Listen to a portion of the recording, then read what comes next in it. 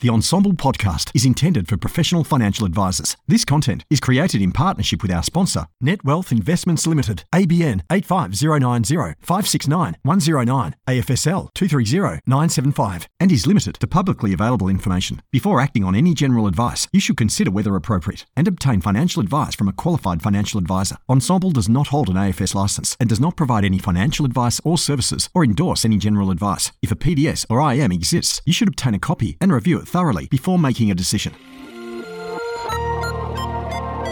AdviceTech. As if it wasn't enough to be across TMDs, alpha, beta, rule of 72, and all the other nuances of financial advice. Now, advisors are expected to be across all the technology options too, and there's so many of them. But never fear, Peter D is here. Join me each week on a journey of discovery through the software and apps on offer for advisors and advice businesses. So let's dive in, fellow advice explorers. This podcast is proudly sponsored by NetWealth. Imagine a world of investment choice that goes beyond borders. Open up a world of investment opportunity with NetWealth, where you can access local and international securities, as well as bonds and foreign currency options for wholesale clients. Offer your clients flexibility, transparency, and efficiency, with managed accounts, managed funds, and access to non-custodial assets. A world of investment awaits you. Discover it at netwealth.com.au/woo. Hello and welcome to the Ensemble AdviceTech podcast. I'm Peter Diamantidis, and this week we're diving into another one of our AdviceTech sequel episodes. Now, what's cool about this is I think the last time that I interviewed this particular person, I was introducing it as the XY Advisor AdviceTech podcast. So at the very least, that's changed since we last spoke. We're going to be talking about updates, new features, enhancements, all the other exciting things they're doing. So here today to keep us up to date on all things Plutosoft is the MD himself. Thank you so much for joining me on the show, Vincent Holland. Woo! Welcome. Well, good morning, Peter. It's great to be doing another episode. I can't believe it's been 12 months since our previous one. I'm really excited to be sharing some updates. Yeah, this is crazy. So we last spoke at episode 2 of the show. So you were one of the original people that took a risk on this crazy person asking you questions about your tech. So I appreciate that at the very least for you being willing to have a conversation. And here we are. I think it's number 57 or thereabouts. So, you know, this is crazy stuff. So I'm very excited to dive in and hear what I imagine has been a busy year for you. But before we dive in, we're going to take another step towards getting to know you better through your sort of tech use. If someone came to you and said, I'm going to build an AI buddy for you that'll just magically get a task done, is there something particularly you'd love somebody to just wave a magic wand for you, sort of AI style, and make a lot easier? Well, Peter, we've got a busy household, 3 kids under 6, and our dishwasher packed up recently, and we're about to move house, so I haven't been able to replace it. So I've spent the last few months washing more dishes than a commercial kitchen. So it may not be an AI invention specifically, but if there's one piece of tech I could do with right now, it's a fully functioning dishwasher. Yeah, but you know what? The gap between problem with a thing like that and resolving it is huge. It's a pain in the neck, isn't it? So even the automatically that doesn't work and it makes an appointment for somebody to either come and check it out or get you a new one, I actually would be up for that because that's just a disaster when those things happen. It sure is. You don't know what you've got until it's gone. Right. I completely agree with you. Oh, yeah, I couldn't do without the dishwasher. There'd be tears. And I do not have that many people in our household, so I feel your pain.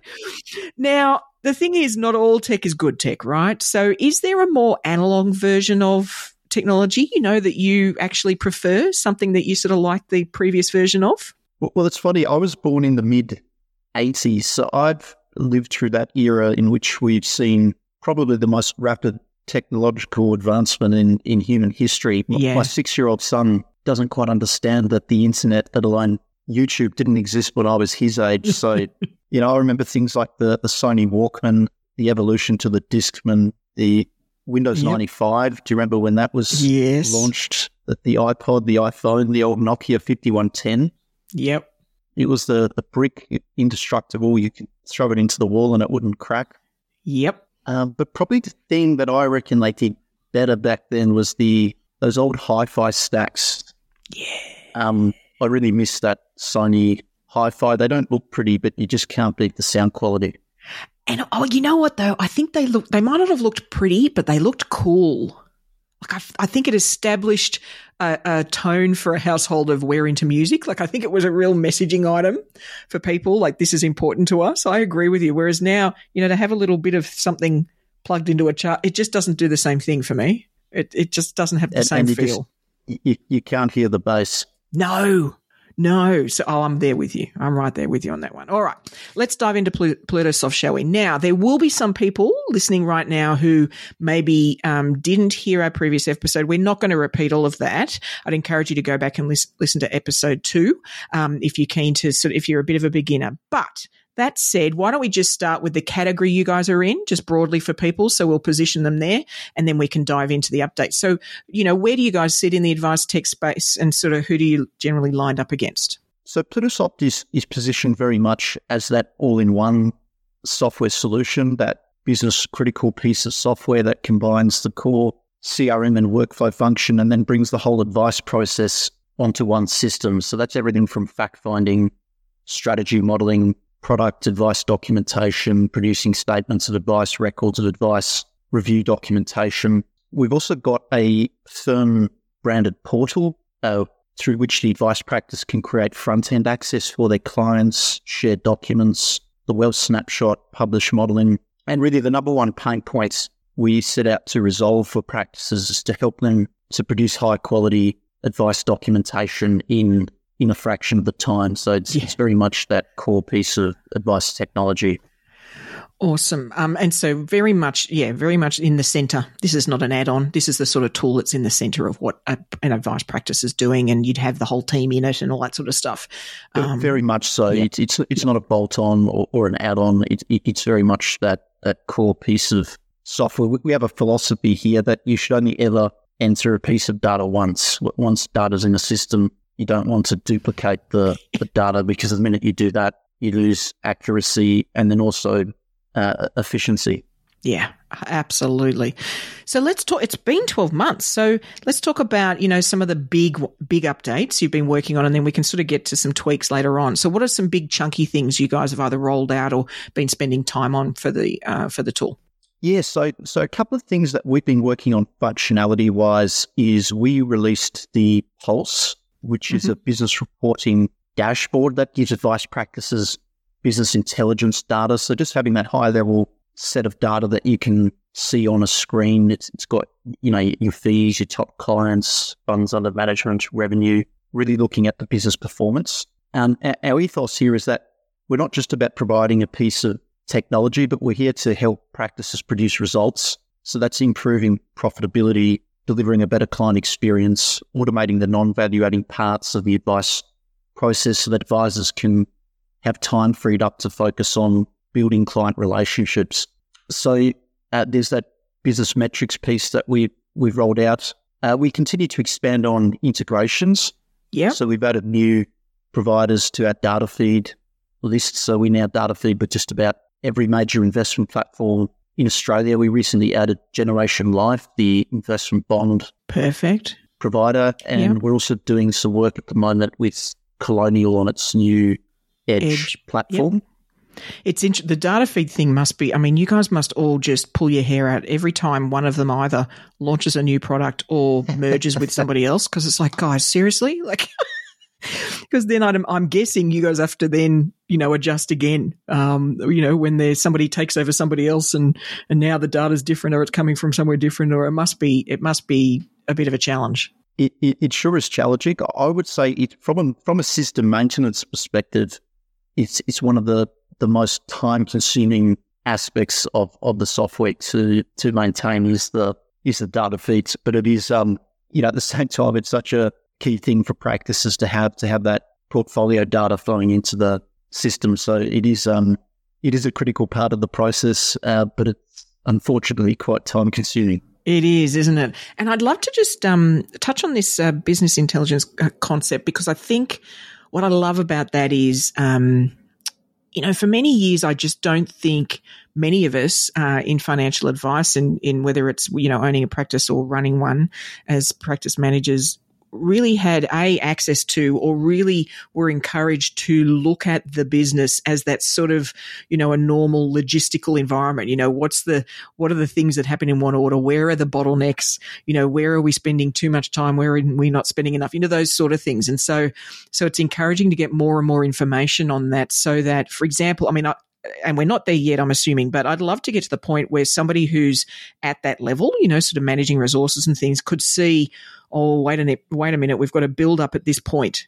Whatever's in the cycle it is, we've got to build up there. We need to throw some extra resources at that. Or oh, hold on, we don't have enough coming in. We're going to get a gap and not have enough for everybody to do. Those sort of things that let you turn those dials in your business to just keep it humming rather than suddenly turn it, everybody turns up and there's, people pulling their hair out and it's overwhelm all round. I think, starting down that path of having more information because it's there, and drawing it out from a business perspective and a resources perspective is exciting over time. Yeah, absolutely. And what we found in our system, because we do capture all the data points about the practice, that's client information, that's workflow information, the revenue and fee reporting. We've got all of that data in our system, so it was really about how can we present that in a way that advice practices can see that at a dashboard level and be able to analyse those key business metrics. Yeah, for sure. Is there any other sort of bigger updates that you've worked on in the last year? Anything else that's sort of a chunky tool? Yeah, a couple of the other things that we've been working on are not so much functionality specific, but really about building a strong capability when it comes to things like implementation and onboarding. Yeah. So we know that when a practice wants to make a software switch, that it is a big step.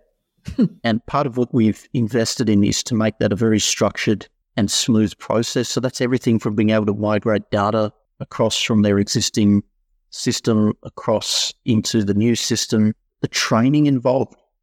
So getting all team members up to speed as quickly as possible. So we've put a lot of effort and resources into making that a seamless experience, all the training and content that goes along with that.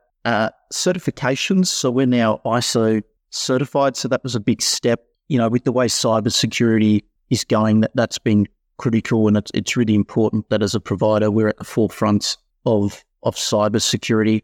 Yeah. It's interesting. 5 years ago when we had discussions, cybersecurity was just an afterthought.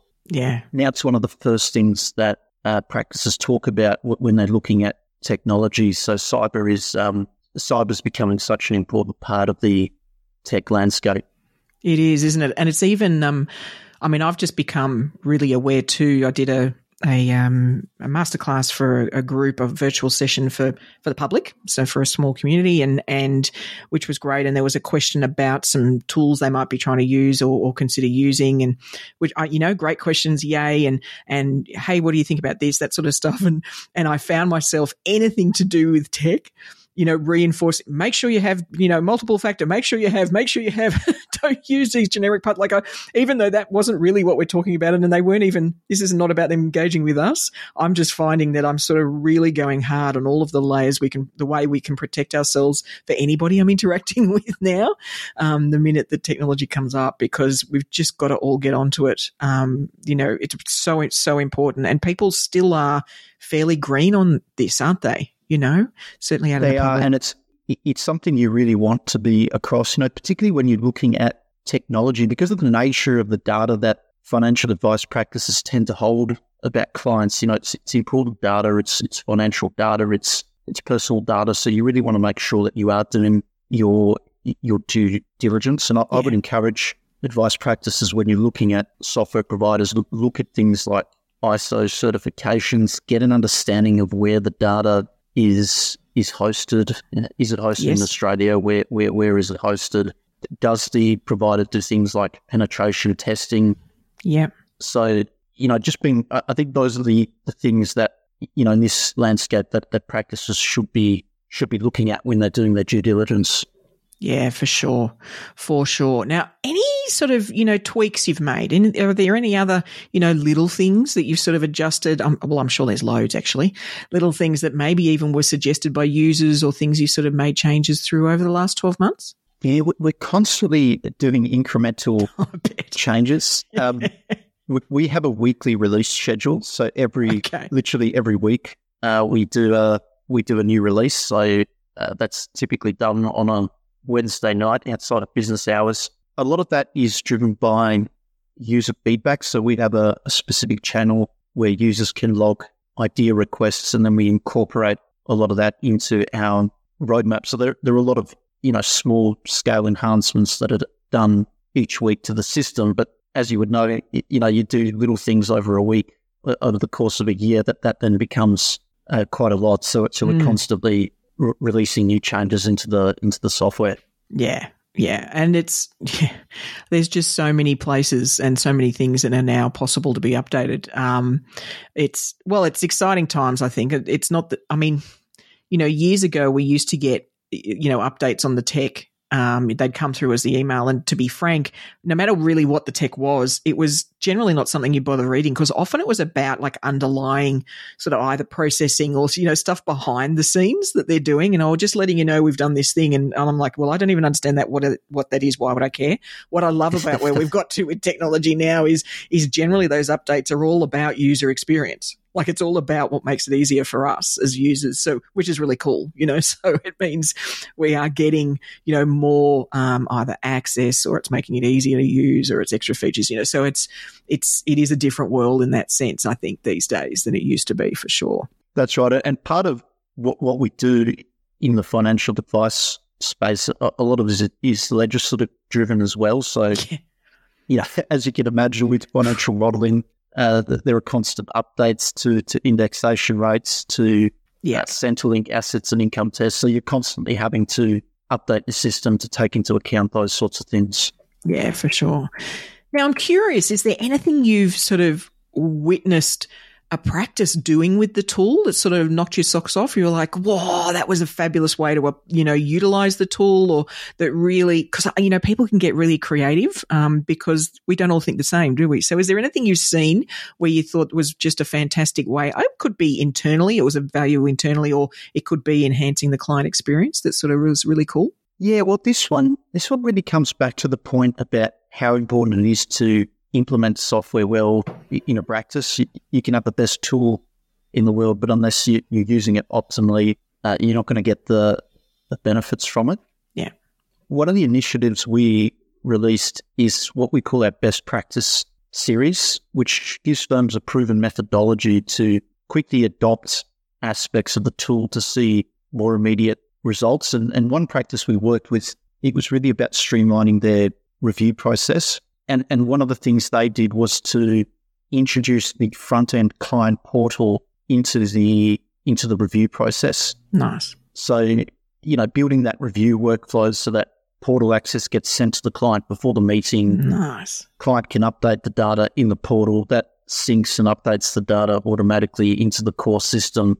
And then that data then flows straight through into the review documentation. So actually being able to incorporate that portal into the review process made their review process much more efficient. And when it comes to getting those efficiency wins, the review process is one of the best places to start, because for most firms, that's where most of your time gets spent, right. Is actually on review clients.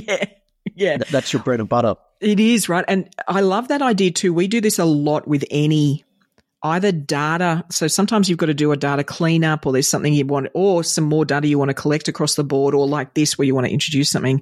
And we've now always do that in that sort of rollout way. So it's, okay, what are we doing regularly that we can gradually roll this out? And reviews are perfect for that. So it means you're not onboarding a huge number of people in one hit, because it's just a disaster, right? Whenever you try and do that, whereas to do this as part of the next review, whenever the next review comes up, the person's going to get the invitation to the portal, then they're immediately going to start using it with the advisor.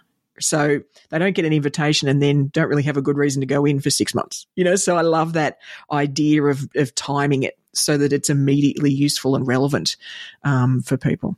That's right. And the minute you bring a process that affects your clients, so it's one thing to implement change in your practice. It's quite another to do that with your clients. So there's actually a method to getting that adoption with clients using the portal, in terms of how you notify clients, how you bring them on board to that. And that's part of what that best practice series is all about, is helping get that uptake with clients, helping them to prepare. Because if you implement it properly with your clients, you're going to get a much better success rate in terms of clients using that process. Yeah.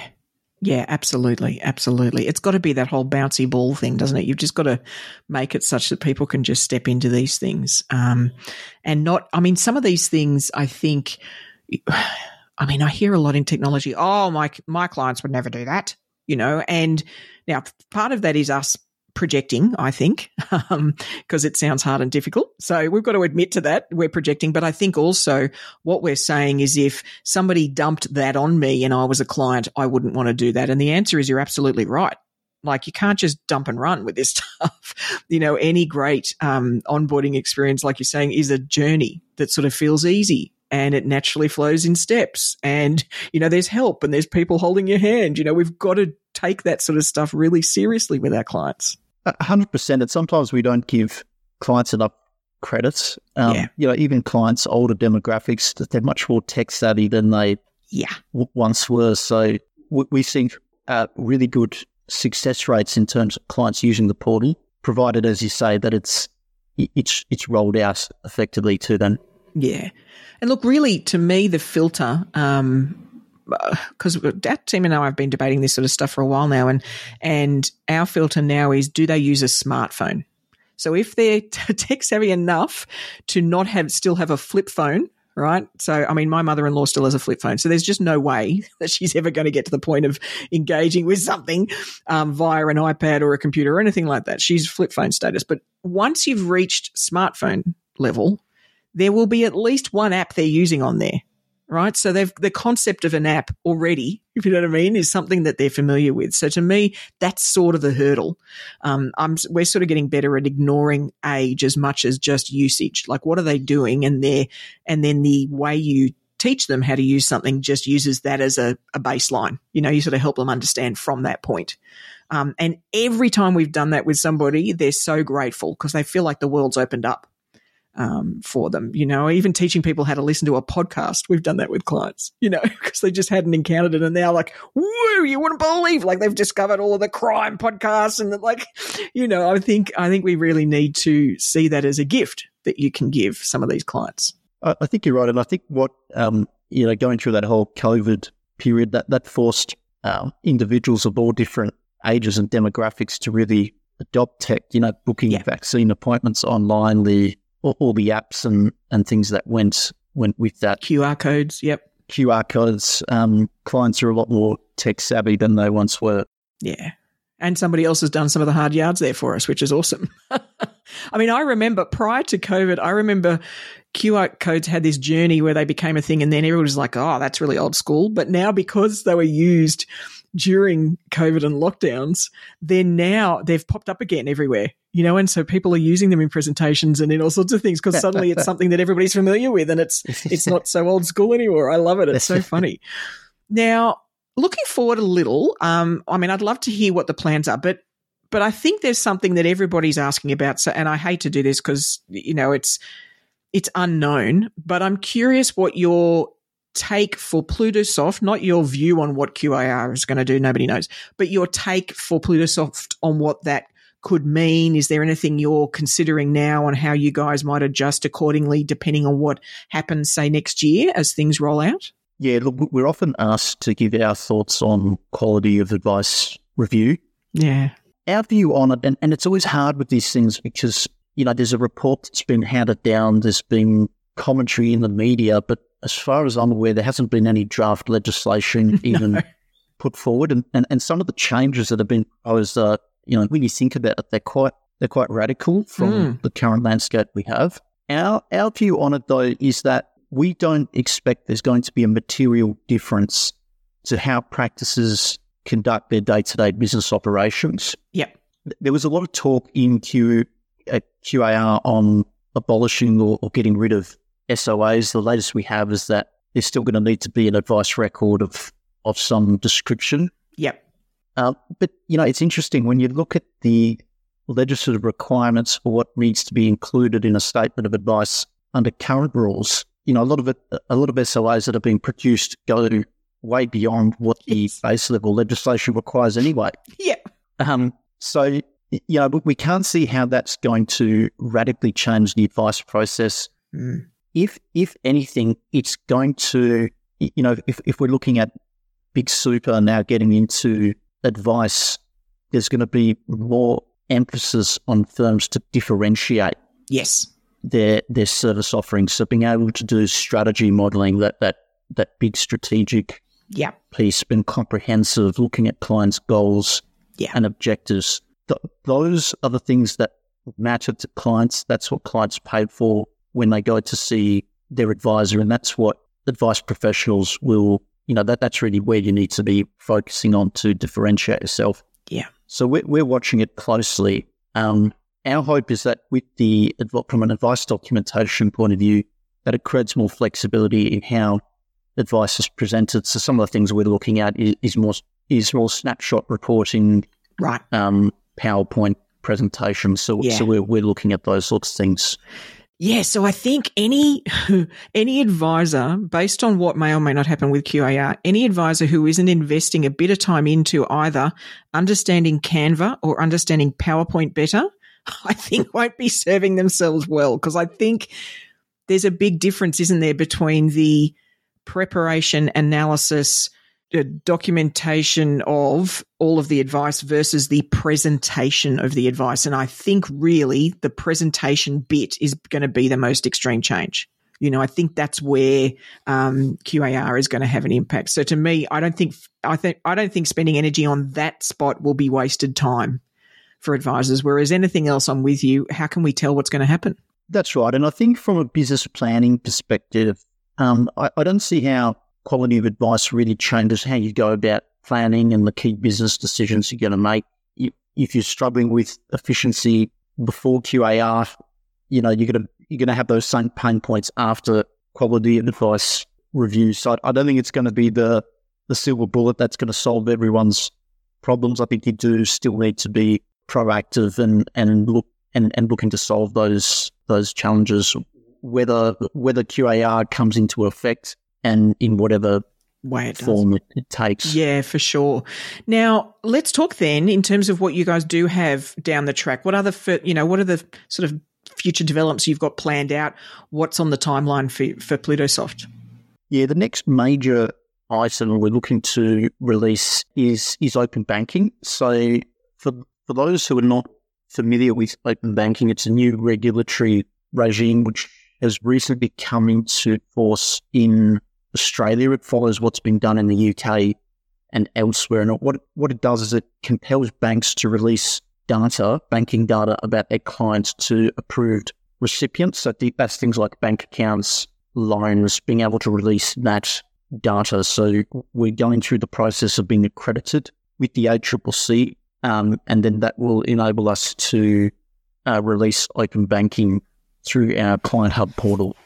Now, I'm putting you on the spot here, and this may be an idiotic question. It just demonstrates, I think, where, for advisors, most of us aren't across this as a concept. But does open banking coming into effect potentially down the track change the concept of data feeds? Because if a client can give a tool access to, the information about their financial accounts, whatever they might be, does that then change? Do you get what I mean? Does that then change the way we either need or don't need data feeds from, platform providers? As far as I'm aware, I don't think it will impact platform data feeds. Okay. Platform data feeds are different in that they are controlled by the advisor. Right. Whereas with open banking, that's very much controlled by the client. The client has to consent to release that data. So they fall under two different mechanisms. Yeah. Okay. That's useful. Okay. Now, I can't have somebody on for a tech conversation without talking about AI, only because now I mean, I don't know about your LinkedIn feed, but my LinkedIn feed is peppered with people with all sorts of chat GPT tips, all sorts of stuff. So do you see AI playing a part in Plutosoft at all down the track? Have you given that any thought? How do you feel from your tool's perspective it might play a role, if at all? Look, the scary thing with AI is it's still in its infancy, and it's it's difficult to predict what's going to happen. But I think it's fair to say it's going to have a much bigger impact on every aspect, not just advice, but all aspects of life. One of the things we're actually using AI for is not so much on front end functionality, but in terms of how our development is run. Chat GPT, you can ask it a question, with building code and right. What's the best way to build an application, and it actually fast tracks that whole process. So rather than spending hours trying to figure out a problem, it literally tells you the quickest possible way to do it. So from a development perspective, it's actually got a lot of it can provide a lot of assistance in terms of being able to build applications a whole lot quicker. So that's one of the things we're using it for. So that's not so much for a user front end experience, but more the back end process of building applications. It's enabling us to build applications faster. But I think we'll watch this space closely because I think it's moving at a rate of knots.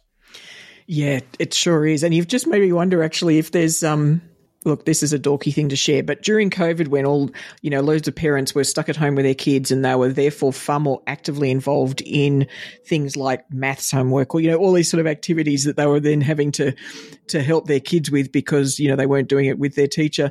I ended up almost having like a help functionality for my circle of friends who have kids because I'm a maths freak. And so they'd sort of message me with how do I help them do this? Can you give me a step-by-step, instruction of what they should be doing? And you've just made me realize they probably could now ask ChatGPT, put in a question and ask ChatGPT to give them a 10 steps of, how to actually manually work out this answer for somebody of whatever age so that they can therefore help their kids with that stuff. It just never occurred to me that that's what you could be using it for. But certainly rather than just getting the answer, you could ask it to give you, the all the small steps in terms of working out that maths. So thank you for that. I'm going to be passing that on to my friend circle. The other one that just came to me as you were saying that is, in terms of marketing and organising events, you can literally ask that to ChatGPT and it'll give you a whole campaign on what you need to do, the messaging. It's quite extraordinary what the tool is capable of. And like I said, it's only going to get smarter. That's a scary thing. And particularly, we're using a fair bit to almost trigger a brainstorm. So we're planning to do some client or public-facing events. And like you say, things like we know what the topic is, right? But we're not particularly good. And there is a real art to coming up with the title. Like the actual punchy title you can market, that sort of stuff. It's hard, isn't it? It's really hard to do that stuff. So I push that into ChatGPT and ask it to give me a whole lot of examples. And then we just debate which one we think works, and tweak it. So it's a great inspiration for that sort of stuff. It's not that it's giving you an answer you use. It's just getting your brain working so that you can then select from a few and then adjust it accordingly. So I'm with you on that for sure. What else is Plutosoft up to generally? Is there anything you guys have been doing even with your teams or that you've taken part in, in the last little while that you wanted to share, things that advisors could be aware of what, the Plutosoft group have been up to? Yeah, so one of the things we've done recently is we've started to do more face-to-face events. So we ran what we call our Practice Leaders Forum. So we ran our first forum in Perth earlier in the year, and then we've just finished doing one in Sydney, and that was a great session. Had a great turnout to the Practice Leaders Forum. It's all about practice leadership, the unique challenges that advisors are facing. It's a great forum to be able to have that peer-to-peer insight. We had a really good panel asking them the tough things. What are the challenges they're facing? How are they solving challenges in their own practice? And then what we also did is we ran a best practice workshop. So that's looking at real life case studies. We talk about efficiency. We talk about trying to improve how we deliver advice. And it was just a very practical workshop on how you can build key workflows and processes into your business to achieve more automation. So we're definitely going to be more active in running those events next year. So stay tuned. And look, it's great. We're so used to events either being like an industry-wide sort of one, like an association, and ensemble's a good example of that, or maybe a dealer group one, and there are multiple ways you can collect together. And so one that's sort of the collecting nature is the core tool they're using. That's a great another way too, because it's once again different conversations you'll have with different types of people when you attend those, So I love that when it's sort of bringing together different views or people that can then have different, debates about things like automation. I love that as a different way to sort of engage and sort of develop your practice, over time, for sure. Now, outside of your tool and even it can be even outside of AdviceTech, is there any, broader technology for business or anything like that that's caught your eye recently that you thought, ooh, that looks cool? Well, certainly I'd have to say it's hard to go past ChatGPT at the risk of being predictable. John, one of our technical leads, is a real buff on the tool, and some of the things he's been able to show us have been nothing short of phenomenal. So I think that's definitely one of those things. If you haven't checked it out, is definitely to look a bit more closely at it. And I'd encourage you, I was just joking before about my LinkedIn feed, and of course this will be defined by the fact that I've looked into these things, but if you're new to this, then I would encourage you to try and find a downloadable of a like a ChatGPT prompts, like somebody that can give you some things to sort of point you in the right direction. I only say that because, for example, I'm doing a little program that's about generating AI images, and just as a way to learn. And they gave us some questions to ask ChatGPT about visual brand strategy, and holy Toledo Batman. What it could come up with in terms of, and so basically I told it the sort of theme, like a character I wanted a brand to embody, and it's coming up with the colors and the, consider these fonts, and you've got and here's the tagline, and these are the sort of themed social media posts you could have, and it's down to how we ask. That's the key with these tools. It's about how well you can ask. So definitely, if you haven't embarked on that, I truly think we all need to, even if it's just to understand the possibility, but I honestly think you'll find it can really impact along a lot of different areas, than probably more than we really think. I think none of us are probably quite creative enough to come up with that on our own, but I'd encourage you to sort of reach out and check a few things out. Anything else we've missed that you guys have been up to or that you've been working on in the last 12 months? I feel like there's probably a lot, but anything in particular you want to mention? Yeah. I'm just trying to think if there's anything we haven't covered. The bulk ROAs or bulk activities, as we call it, that was another thing we released. So bulk activities is about being able to produce documentation in bulk. I can give you a quick example. Let's just say you want to rebalance a client's portfolio, or you want to make a switch and swap a holding. Yep. In just at the click of a few buttons, you'll be able to bulk produce all the ROAs for those clients affected. Yep. The system will automatically produce the record of advice, automatically distribute it to clients on the Client Hub portal, and the client will be able to electronically accept the recommendations on the portal. So that's a massive efficiency. I was talking to a practice just recently who rolled out that functionality. Previously, they were doing portfolio rebalances as part of their review process. Yep. So to implement a change to the portfolio, they were looking at the course of a 12-month review cycle to get the change implemented across all clients. They rolled out bulk ROAs, and they were able to have all their clients' advice executed within a week. So it was a massive productivity win for that practice.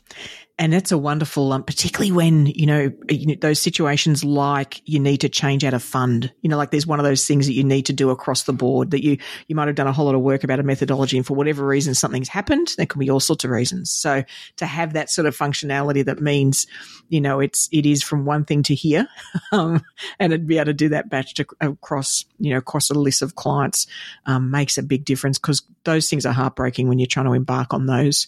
They can almost shut down a practice, can't they, when they're trying to do those sort of bulk activities? It really can be quite exhausting.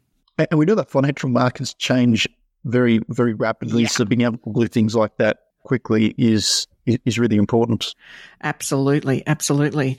All right, Advice Explorers, if you'd like to find out more about Plutosoft, then you can find their website in the episode show notes. We've also included Vincent's LinkedIn details. I'd encourage you to reach out. I'm sure it'll point you to the right person in the team to engage with. But thank you so much for joining us on the show again. And I can't wait to have you back in another year's time to hear what else you've been up to. Clearly, there'll be lots to talk about then too. So thank you very much. Thanks, Peter. And if you would like to find out more about Plutosoft, just go straight to the website, click book a demo, and we'll be able to give you a quick overview. Perfect.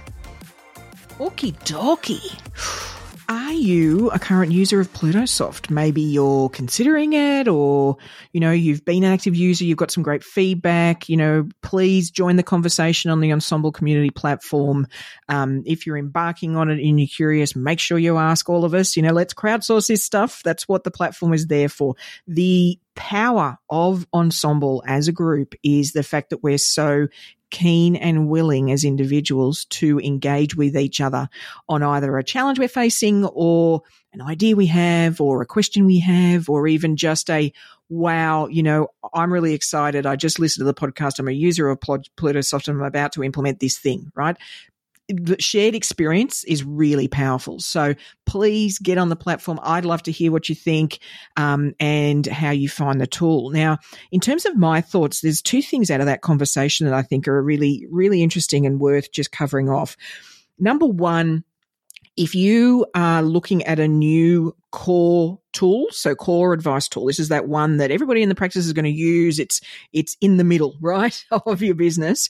Then I would 100% dig deep before you make the decision into how carefully they have curated your onboarding experience. I've looked at a number of the tools that fall into this category, and where they fall down is that they don't see that necessarily as their job, helping you embark on this. Like, they'll happily be a reference point where you can ask questions. They might even have a massive library of explanations or blogs or videos, or you can go in if you've got a question on that topic, but they haven't necessarily designed an onboarding journey.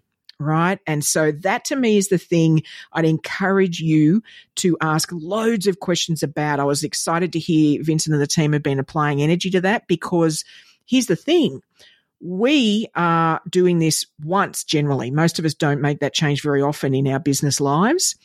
As a practice, they see people do this all the time, right? So over and over again, they will see either the order people should do things in, or the preparation you should take before you make the move, or heads up, these are the sorts of challenges people face. That's not about a problem with the tool. It's just because you're making a change, all that sort of stuff. So, absolutely understand onboarding and the way they engage with you, how clever they've got about making that smooth for you, because it can make all the difference, right?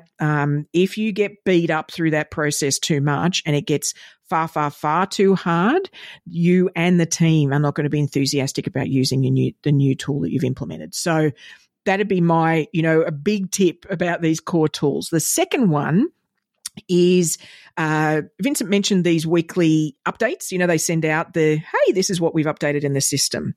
Can I suggest for any of the tools that you use often in the business, you'll often get those tools. And for the core ones that you spend a lot of time in, and I'd put, a system like this, if you were using it in that category, that I'd encourage you to have make it pretty punchy meeting, maybe 15 minutes, 15, 20 minutes, but once a month, you get everybody who uses that tool on, whether it's a video call or you get them together in a meeting, and you all look through that 4 weeks of update emails and talk about whether somebody's used the new feature, how they found it, should we be changing a process? Oh, I didn't know that. Can you talk to me about what the feature means, right? We need to make sure we take everybody on that journey and you do it as a structured and disciplined approach. Now, sometimes, like we were saying, sometimes the updates will be something either quite dull, but useful, of course, but dull. And so the meeting might only go for 3 minutes. Better to have the discipline of you having those in place so that everybody's ready to talk about the last 4 weeks of email updates for the system than you not doing it at all. Yeah. Because every one of the new features we should be talking about, taking advantage of, implementing it in the process, questioning it, giving feedback to the provider. Oh, we really loved that one. Do more of those. Ooh, that one was funny. That messed up the thing we were trying to do. Can you help us fix it? That sort of stuff. So get proactive and get really disciplined about the way you're utilizing these big, chunky tools. Now, as you know, there's only one skill we need to become bionic advisors, and that's avid curiosity, folks. Now, to help you build that habit, today's Curiosity Corner app that caught my eye. I can't quite describe how excited I am about this tool, even though it's actually not that complicated, and I'm not sure any of the rest of you are going to be that excited. But the tool is called Data GIF Maker. You can find it at datagifmaker.withgoogle.com. And that's datagifmaker.withgoogle.com.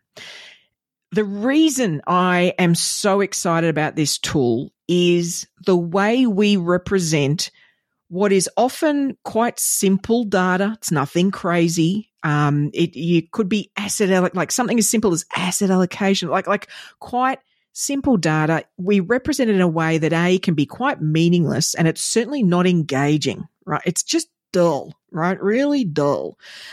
What they've done, this is produced by Google News Lab, so they're just trying to provide helpful little tools. And they've got 3 types of GIFs you can make on some basic data. So the first type is called racetrack. So basically this is about maybe you've got target allocation of a certain thing and actual. And you've put it in, you pick the colors, you pick a name for what the amount and the target, like the figure for each. And it does this little racetrack wobble GIF to show that you can then save as a file to show somebody, oh, look, it was a bit short. So the target was at 40%, but it's a bit short at 35, right? And it's just a way to represent data in a really funky and interesting way. The second type they've got is called rectangles. So this is basically, you'd have the totals that it'll start flat and then it spreads out into a rectangle and breaks it down into whatever figures you've given it. So that's a way of showing the breakdown of something or the allocation of something or, something like that. And that's another GIF. And the final one is circles. So this would be the size of the circle. So you could have multiple circles that would appear based on the size of the figures you put in, and then it drops down and tells them what that item is. Now, it's just the 3, and I know that doesn't sound like much, but please go and check it out. This type of tool is exactly what we could be popping into some of our documents, particularly if they're, online, or we're trying to, send them an email and give them a flag on what's going on, or like these engagement things, even if it just forces us to think differently and we go and get it built somewhere else. This is perfect. This is exactly in our wheelhouse, and it will force you to really think about the way that we're representing technology to the consumer, to the public. I'd love to hear what you end up using it for. Please reach out if you do. Honestly, I think this is a winner, this one. You all might think I'm crazy. Please tell me if you do on the community platform on Ensemble. But this one's a cracker. I came across this accidentally and I think it's amazing. Well, that's all we've got for this week. Be sure to subscribe to the podcast so you'll get your AdviceTech fix magically sent to you each week. And you know what? If you've got an event coming up in the next 12 months, I've had some great conversations with groups, wanting to somebody to speak to their audience about streamlining their tech stack. I've even done some sort of Marie Kondo style minimalist tech stacks, those sort of things, and how it can help you manage these things going forward, and incorporating tips like how do you make this discipline part of what you do on a regular day-to-day basis. I'd be happy to have a chat about what you might be looking for, so please reach out and we can brainstorm what might add value to your audience. So reach out to me on LinkedIn /PeterMD, that's PEITAMD. Otherwise, I'll look forward to turning up in your earbuds next week. And remember, Advice Explorers, stay curious.